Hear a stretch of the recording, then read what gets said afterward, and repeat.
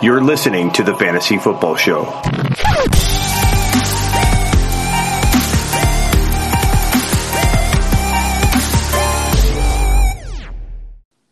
All right, guys, welcome Rob from Fantasy Football State of Mind. I'm Smitty from the Fantasy Football Show. In this podcast, we're going to be breaking down the rookies, right, Rob? What are we going to be talking about essentially in this podcast?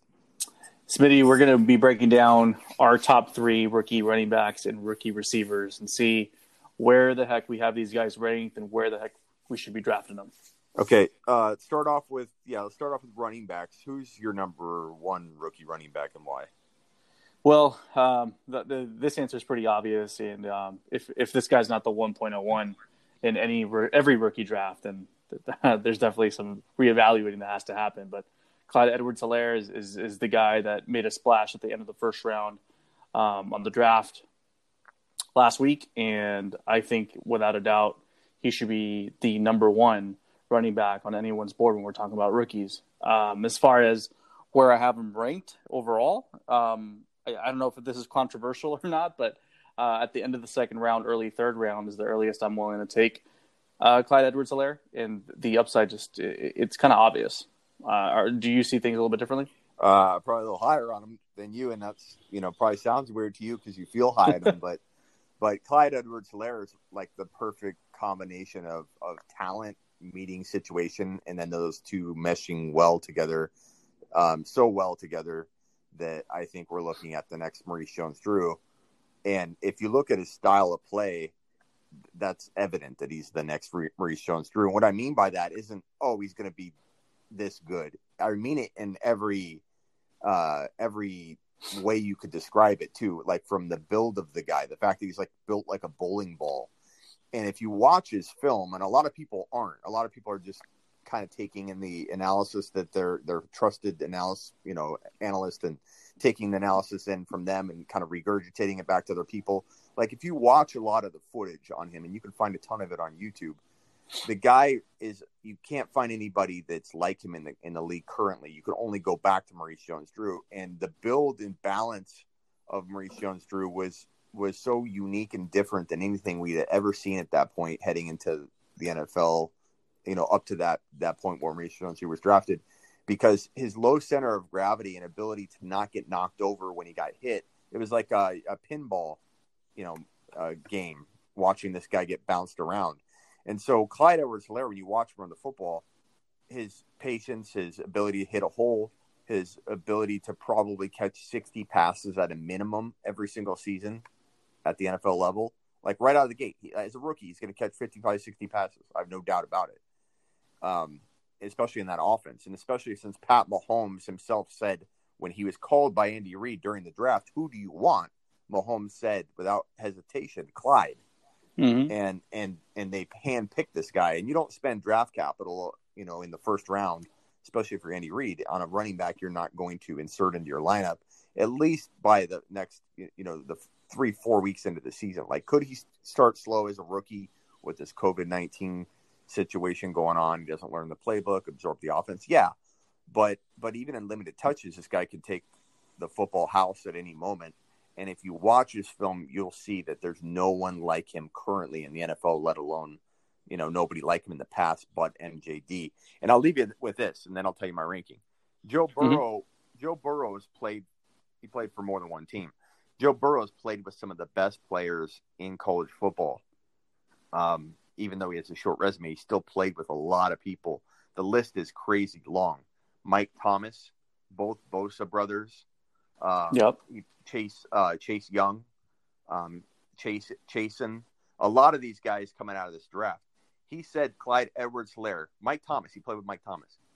Michael Thomas. Yeah, there you go. He said Clyde Edwards-Helaire is the best football player he's ever played with, and that's incredible. That's quite a tip of the hat. I just looked it up just from a size comparison. It's uncanny how much this guy looks like Maurice Jones-Drew.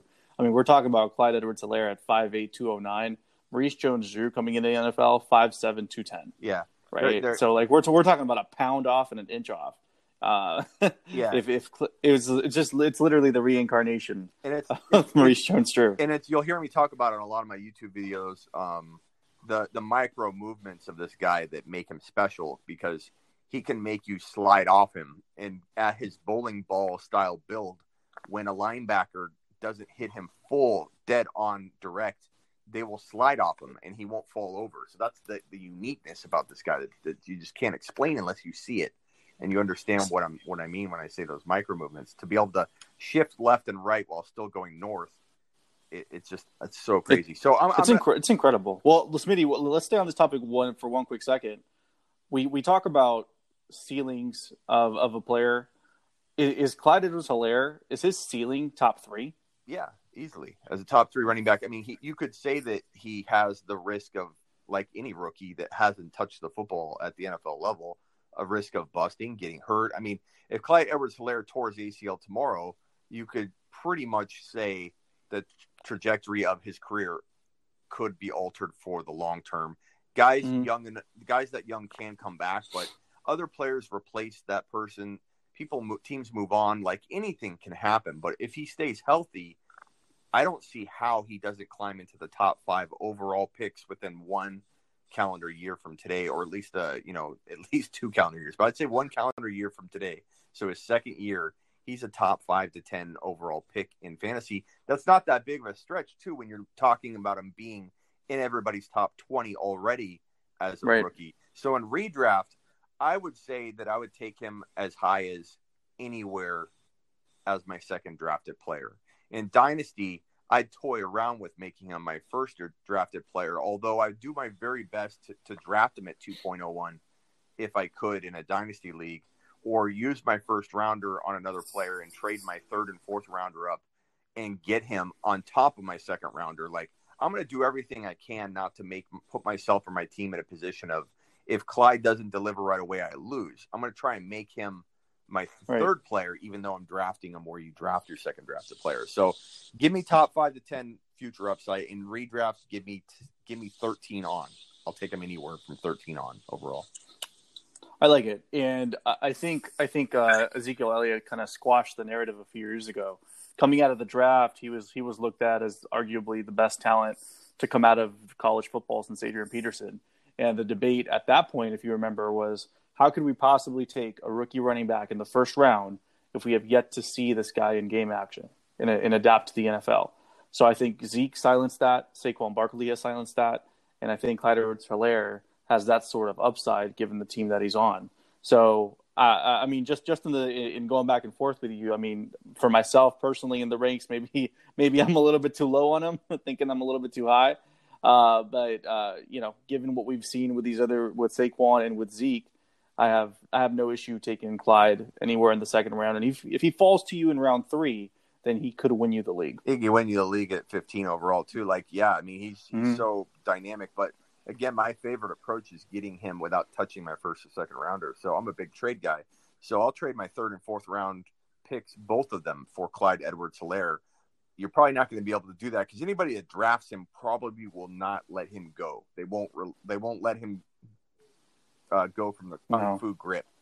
So you got to go after the pick that can get him. So even in redraft, trade your third and fourth rounder for him and pair, Zeke Elliott and whoever you take, Godwin, whatever. I've had a couple leagues and drafts so far where I've taken Mahomes, Helaire, and Hill. Mahomes, Kelsey, and Helaire. And I don't care. It feels fun. It's one of my favorite leagues so far. And if it doesn't work out, it doesn't work out. But I play in enough leagues where I can toy around with different ideas, and it's a damn potent offense to have. And it sounds terrible when you look at it on paper to lean on 3 of your most important positions to come off of one team. But I will tell you that in 2013, I had no Sean Moreno, Peyton Manning, and Julius Thomas, and it worked out really well. Yeah, if you pick the right offense to do this strategy, the triple down or quadruple down on one team, don't do it in every draft. Don't do it in every league you have. But if you play in enough leagues, you can toy around with ideas like this. And if Mahomes, Hill, and Clyde Edwards-Helaire all explode like I think they will, like, how is anybody going to stop you? Especially if you do have other pieces on your team that you do well drafting and stacking. Like you get a Kareem Hunt, he gets in there. Like you're just going to take that championship by week 8. I'm with you, man. I'm with you. I love it. All right, so number 2 running back is probably going to be, I'm going to guess, Jonathan Taylor for you, and where you draft him in redraft. Now, here's where I think we differ a little bit. So, for me, my 2 is Cam Akers. Okay. Right, and I know how you feel about him personally. You can kind of go into it here in a second, but I think Cam Akers landed in the perfect spot. Right, he's a versatile running back. He's got obviously just a lot of upside being in a situation where I think he's going to get the workload. Now, I know the Rams weren't the greatest offense last year, but I do expect that the offense is going to completely change around. Maybe not to the potence that we've seen maybe a few years back when they reached the Super Bowl, but I do think that the Rams in general are a team that people are kind of sleeping on, and I do believe that Cam Akers is going to be someone that they're going to need to rely on a lot to take the pressure off of Jared Goff. So I think just given the situation, given the opportunity, I think Cam Akers can succeed in the Rams offense, and that's why I have him at my 2 spot. So where do you draft him in redraft? In redraft, I'm gonna play it kind of cautious because he is gonna go in more of that end of the 4th, early 5th.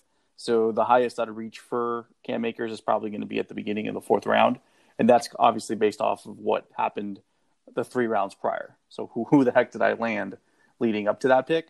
But if I maybe went a little bit heavy on receivers and waited a little bit on a running back, I may pull the trigger a little bit faster. Yeah. So it kind of depends. Yeah, see, we see this definitely differently, which is fine. That's why we play, and no analyst is right on even, more than 75% of the time on all the things that they call. So this could be one I miss, but I'll tell you right now, this is not coming from a place of being blind and wanting Darrell Henderson to prove me right from last year's predictions about Darrell Henderson.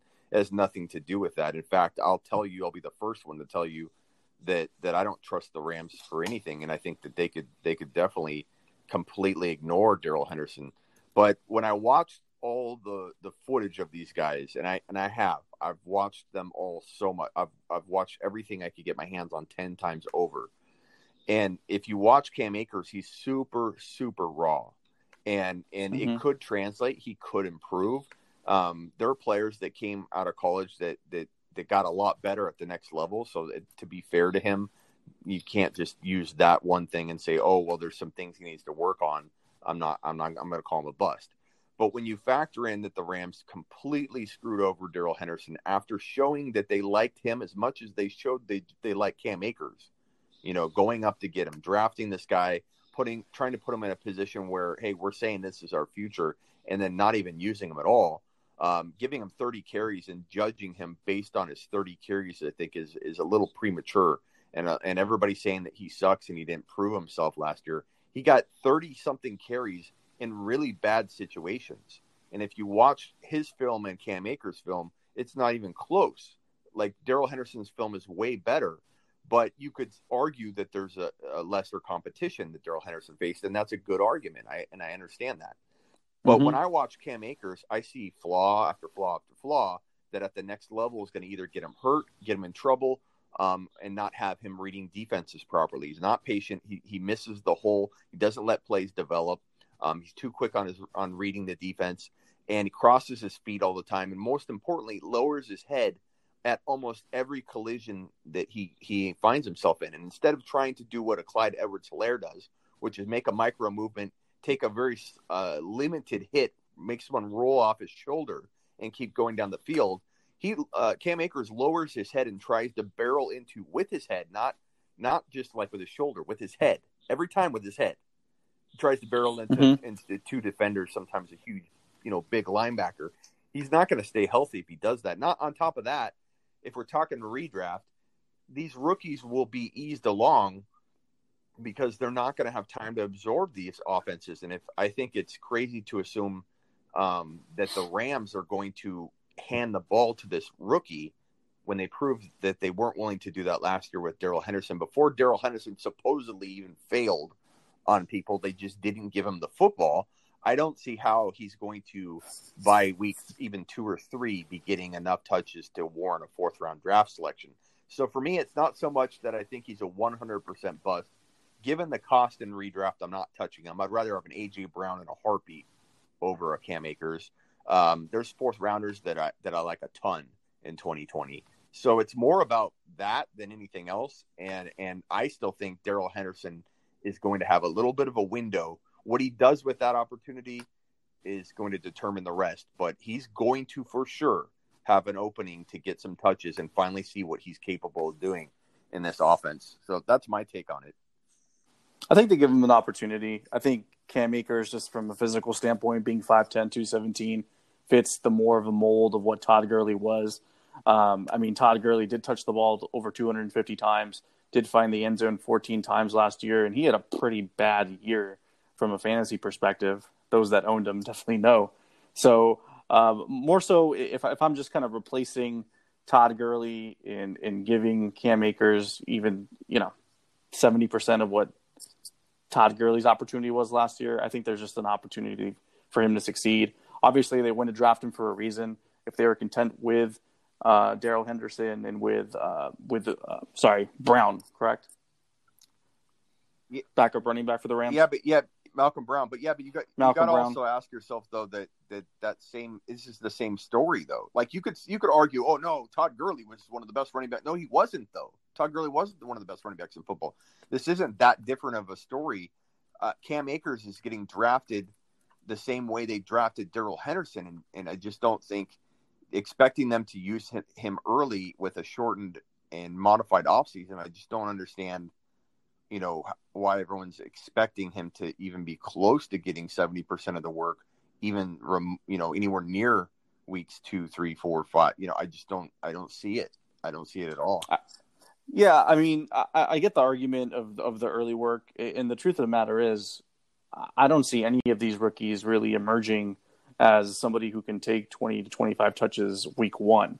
I think to some extent, every rookie that we're talking about at the running back position is going to have 3, 4, even 5 weeks of development before we can really see what the opportunity is, based on the situation we're in with COVID-19.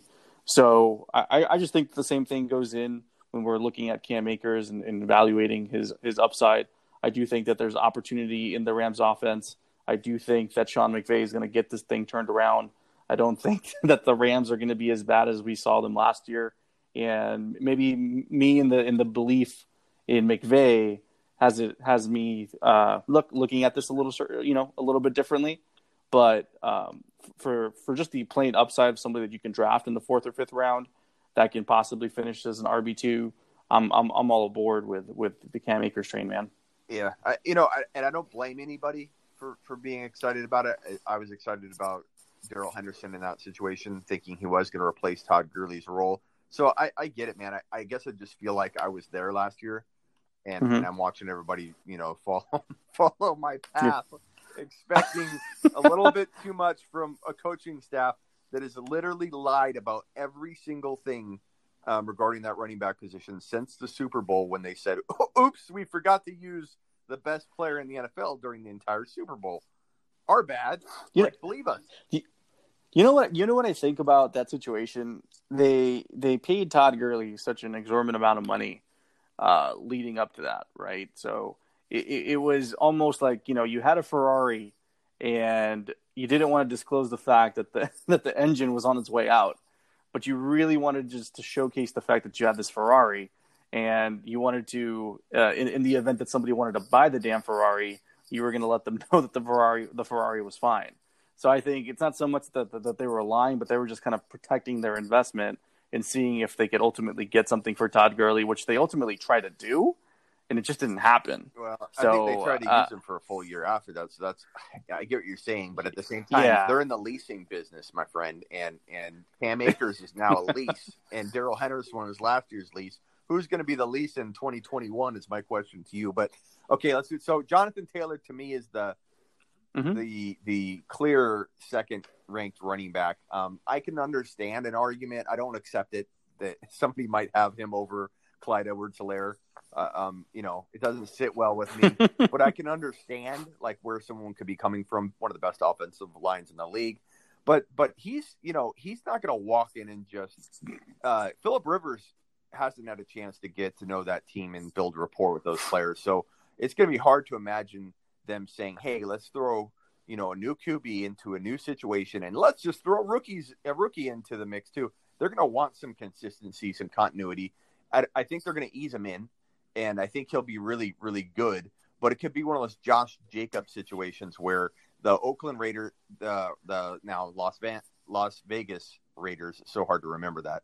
The Las Vegas Raiders said that, we're going to give Josh Jacobs more receiving work in 2020. They didn't give him a whole hell of a lot in 2019. And it was frustrating for people because there's very few running backs right now that their values change across PPR and non-PPR. You have Leonard Fournette, who used to be, and who knows what's going to happen with him this year, where he dropped a lot in PPR, but he was really highly valued in non-PPR.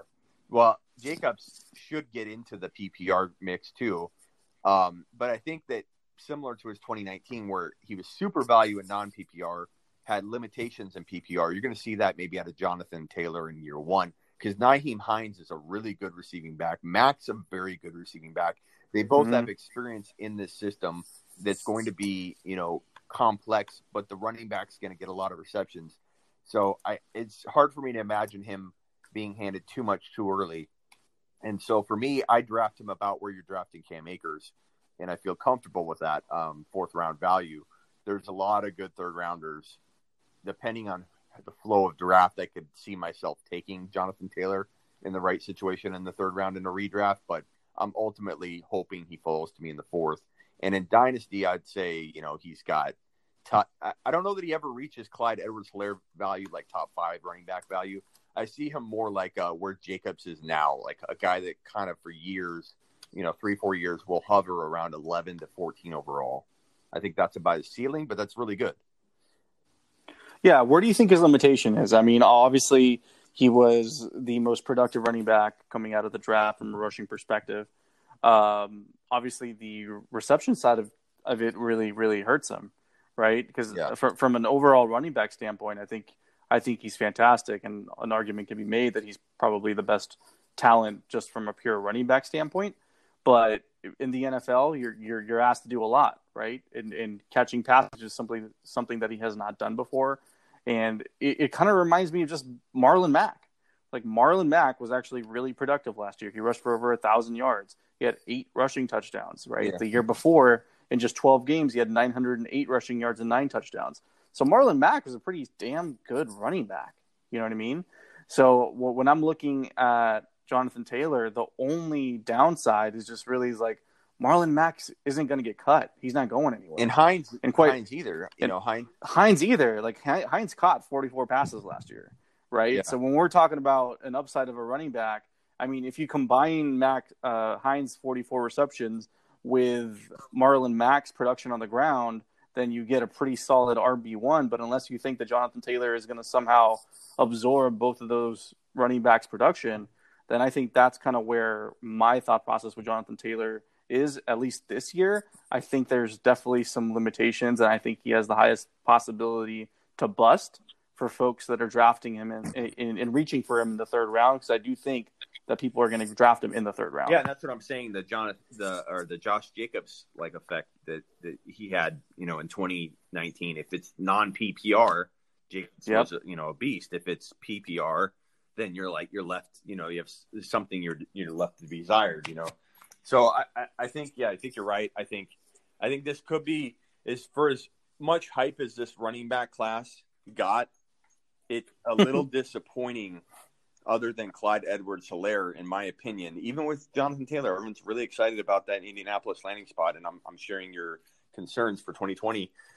I think it's going to be one of those things where you're like, wow, where was that rookie running back production that we were all banking on in 2020? Dude, it almost gives me kind of David Montgomery feels, where we're going into week 1 and we're like, hey, Jonathan Taylor has only touched the ball 6-7 times. Then we're week 2, it's like, okay, this is it. Nope, he only touched it 8 times, right? Yeah. And Phillip Rivers just feels comfortable with a certain player, and at the end of the day, since he is the quarterback, he is leading the team, and this is, for all intents and purposes, a shot at trying to reach Super Bowl for the Indianapolis Colts. I just don't see that they rush someone in who doesn't necessarily need to be rushed in, right? Yeah, So, and I've said this before when you and I were on a Instagram Live together.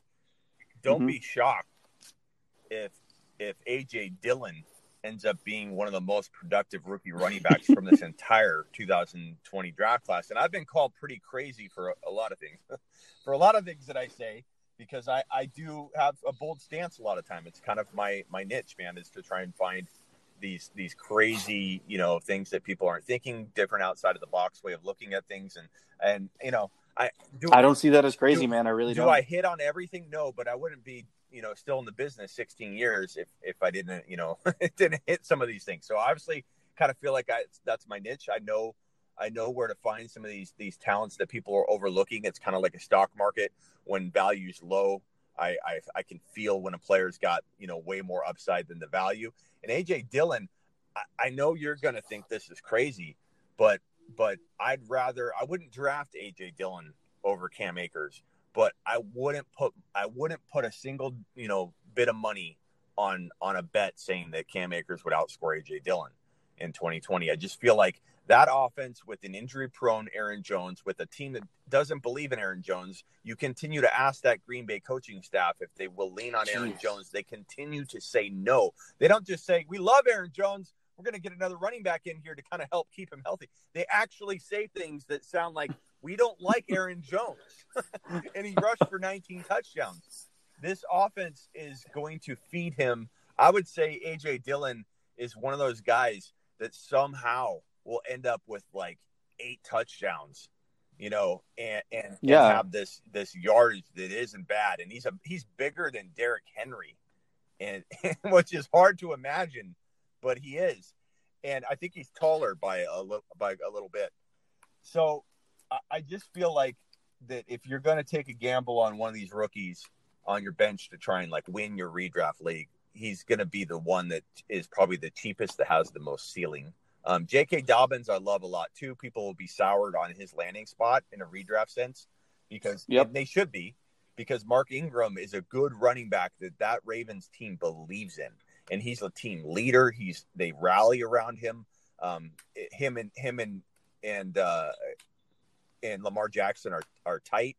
Lamar Jackson isn't going to want a rookie to replace Mark Ingram. So unless Mark Ingram gets hurt, we're looking at a similar, good way you put it, David Montgomery type situation all year long with J.K. Smitty, there's a good chance that A.J. Dillon and J.K. Dobbins end up being the most fantasy relevant running backs to come out of this class, because I feel like they're brought in for a reason. And as you mentioned, AJ Dillon's 6 feet, 250 pounds. Yeah. Like the dude is a truck. So when we're looking at Aaron Jones' production last year and being able to punch it in, or 19 times, 19 times, we're looking at AJ Dillon as an immediate threat to that production. And I feel that they're going to probably try to use Dillon as kind of that go-to goal back option. Yeah. And I do think that he has flex worthy value early on. So a strategy of mine, and I'll just give it out now: draft AJ Dillon and J.K. Dobbins in the 7th, 8th round in every draft that you can this year, because both of those guys can win you a league at the back half of the season. Yeah. And put those guys next to, which is one of my favorite fantasy football pieces of advice I give every offseason, is grab those backs that can win you a league. And now those guys join my already collected favorite group, led by Kareem Hunt, Tony Pollard, Alexander Madison. So you have those 3 guys that are win a league capable in the later rounds. And if Kareem Hunt's been climbing, but I still find him in the late 6th round, sometimes very, very early 7th. Or if I think he's going to go, I'll trade my 8th and 9th rounder I'll trade my 7th and 8th rounder for a high 6 and make sure I grab Kareem Hunt without touching my top 6 picks. I'm very strategic of how I grab a player.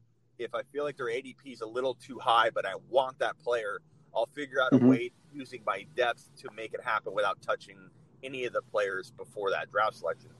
So, yes, add J.K. Dobbins to that list, add Dillon to that list, and I'm staying away from Aaron Jones in 2020 and beyond. And in Dynasty, I'm selling him as fast as I can. And it's not that he couldn't continue to do well. It's just you mix in A.J. Dillon, you mix in the doubt that Green Bay coaching staff continues to have surrounding using Aaron Jones as a full-time runner, and then you mix in the injury-prone, worries that you've got to have if you own Aaron Jones, who's you can't shake an injury-prone label that Aaron Jones had with one good season. He's a very injury-prone guy. So, and he's been known to be lazy during the offseason. So, I know these are all very little things, but when you combine them all together, it's a lot of red flags, So, right. A guy that's been known to be lazy in the offseason without any direction right now from personnel and being watched over like a hawk, like these players are during the offseason, it's a recipe for getting hurt. I think there's going to be a lot of injuries in 2020 given the coronavirus situation. So, injuries are more something to look out for than normal with some of these guys.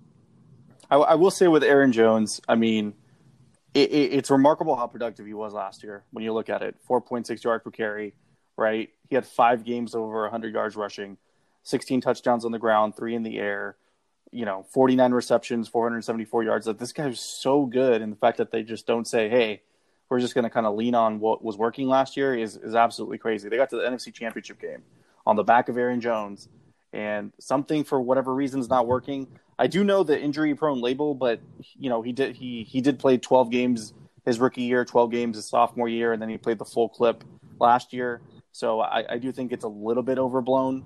But at the end of the day, they did draft this huge behemoth of A.J. Dillon. So here's the thing with this injury-prone label, though. There's some kind of rhyme and reason to it, though, and I think that if you watch the details of this thing and how it unfolds, it'll tell the story and you can be predictive with it. But Aaron Jones was lazy during his offseason programs, which led to injury. He wasn't refined and conditioned. He wasn't ready to take the full load. This is part of why, and we don't see why in practice they don't believe in him. But there might be a long history of him not being reliable for them in terms of all that. So he comes into last offseason, and let me also mention that no one that I can find documented was higher on him than I was last year, because he was in my top 6 bold predictions. So I loved Aaron Jones last year, and this is why. He came into 2020 completely ripped. He had an 8-pack. He was completely transformed into a different player with his offseason program. And to me, I thought this is the difference maker for him. If he's ever going to do well, and I've always liked Aaron Jones talent-wise, it's going to be this year, because he's coming in prepared, healthy, and he's going to finally be able to take, the conditioning part of his game and the ability to take hits, because he's so much more fit, is going to all come together. So that's why I loved him heading into 2019 and put him on my top 6 bold predictions for out of every player in the entire league, top 6. So I loved him. Yeah. But if we get word that this guy is ripped again, he's taking things seriously, he's never been in better shape, I'm going to start having a little bit of doubt about my doubt. And I might look to maybe draft him and Dillon together. But until I find that out, I'm going to assume the worst with this COVID situation. I'm going to assume he's not in pristine condition right now. Until I see players are, I'm assuming the worst in terms of their ability to get hurt if they're a very injury-prone guy. I think it's just a way to be cautious. So watch his offseason. Keep tabs on how much he's been working out and how fit he is, and I think that can help guide us a little bit at where to draft him at least. Well, let me ask you a question, Smitty, because the consensus industry-wide is that Aaron Jones' fantasy value has taken a deep shot. Yeah. Right? So the consensus right now is that he's no longer a second-round draft pick and that he's dropped significantly.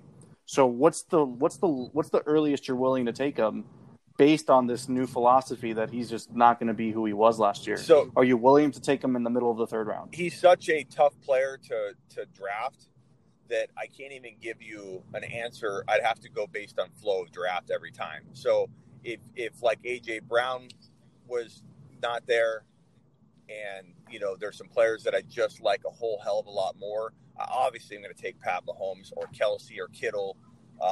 Those guys are all there. Clyde Edwards-Helaire. I'm not even considering Aaron Jones over those guys. But if you get down to like the end of the third round, let's say he falls, and you're talking about like throw a couple names at me, and I'll tell you yes or no. Yeah, let's do this right now. So let's paint the picture out. First round, you drafted Ezekiel Elliott in the first round, right? I'm happy. In the second round, you drafted, let's just say you drafted Austin Eckler. Okay, right? I'm real happy right now. Go ahead. Okay, you came back in the third round, and you drafted Pat Mahomes. I like that. For whatever reason, Aaron Jones is now in the fourth round, sitting there, and you have to make a decision between A.J. Brown, Aaron Jones, and Jonathan Taylor. Who are you taking in that situation? I'm taking A.J. Brown. For one, I need a wide receiver in that scenario. Two, I think A.J. Brown's destined for top 5 to 7 wide receiver numbers in 2020. So I'm probably the wrong guy to ask on this particular scenario. Yeah, because A.J. Brown is your default. It's the default fourth rounder. He's my default fourth rounder. So give me somebody else. Okay. Let's completely remove him from the equation. Yeah, okay, so I got Patty Mahomes. Okay. I got Patty Mahomes under center.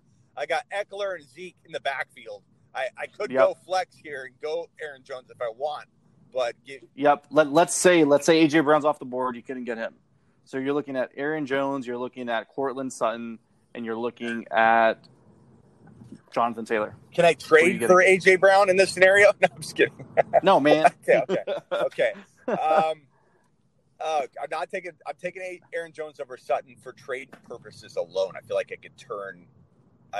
could get creative and turn that before week 1, before we see anything fall apart. Jonathan Taylor, that's a tough one. God, this is a good question, because I the same reservations I have about Taylor, I have about Aaron Jones. They're just in reverse. I feel like Taylor's not going to get enough work early, but will be unleashed as the season goes along.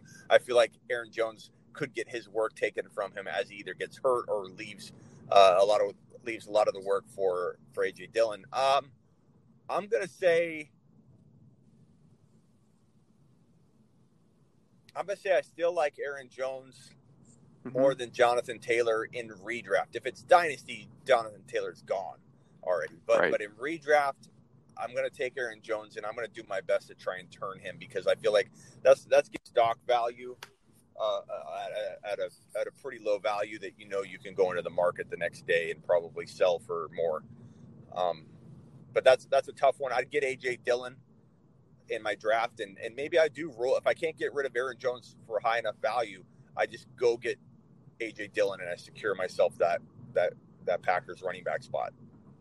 I'm having a real hard time with this, man. I really am, because when I'm looking at what Aaron Jones is, and he's a 25-year-old talented, versatile running back who's coming off of an incredible year, who is on a contract year. They're only paying him $2.2 million this year. Contract year. I feel like this is the year that they need to run him to the ground and really see what they got to see if this guy's going to be a franchise guy or not. And I'm almost thinking that A.J. Dillon may just be the Jamal Williams replacement and not necessarily a threat to Aaron Jones' value. Therefore, I'm talking to myself into maybe drafting Aaron Jones at the end of the third round, because the upside is top 5.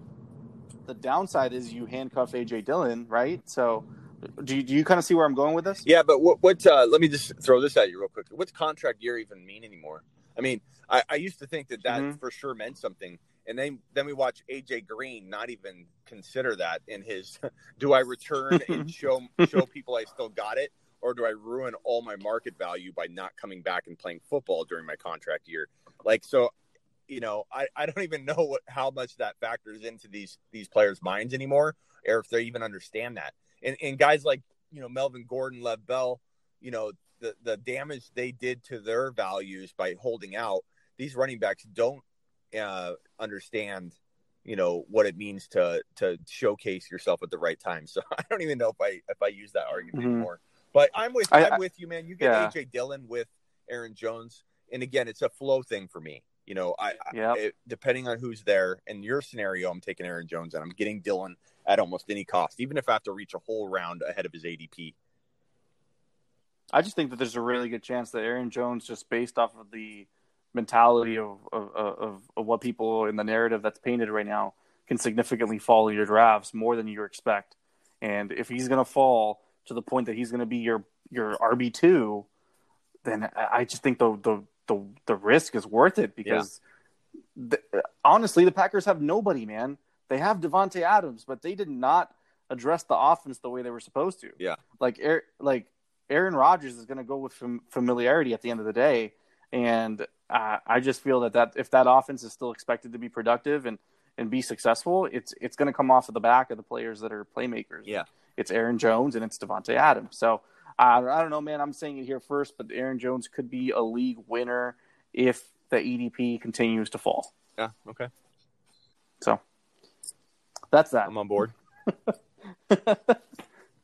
And we just turned this into the Aaron Jones podcast, by the way. But yeah. Hey, man, he had 19 touchdowns. He deserves at least one podcast this offseason. Yeah, exactly, man. You're listening to the Fantasy Football Show.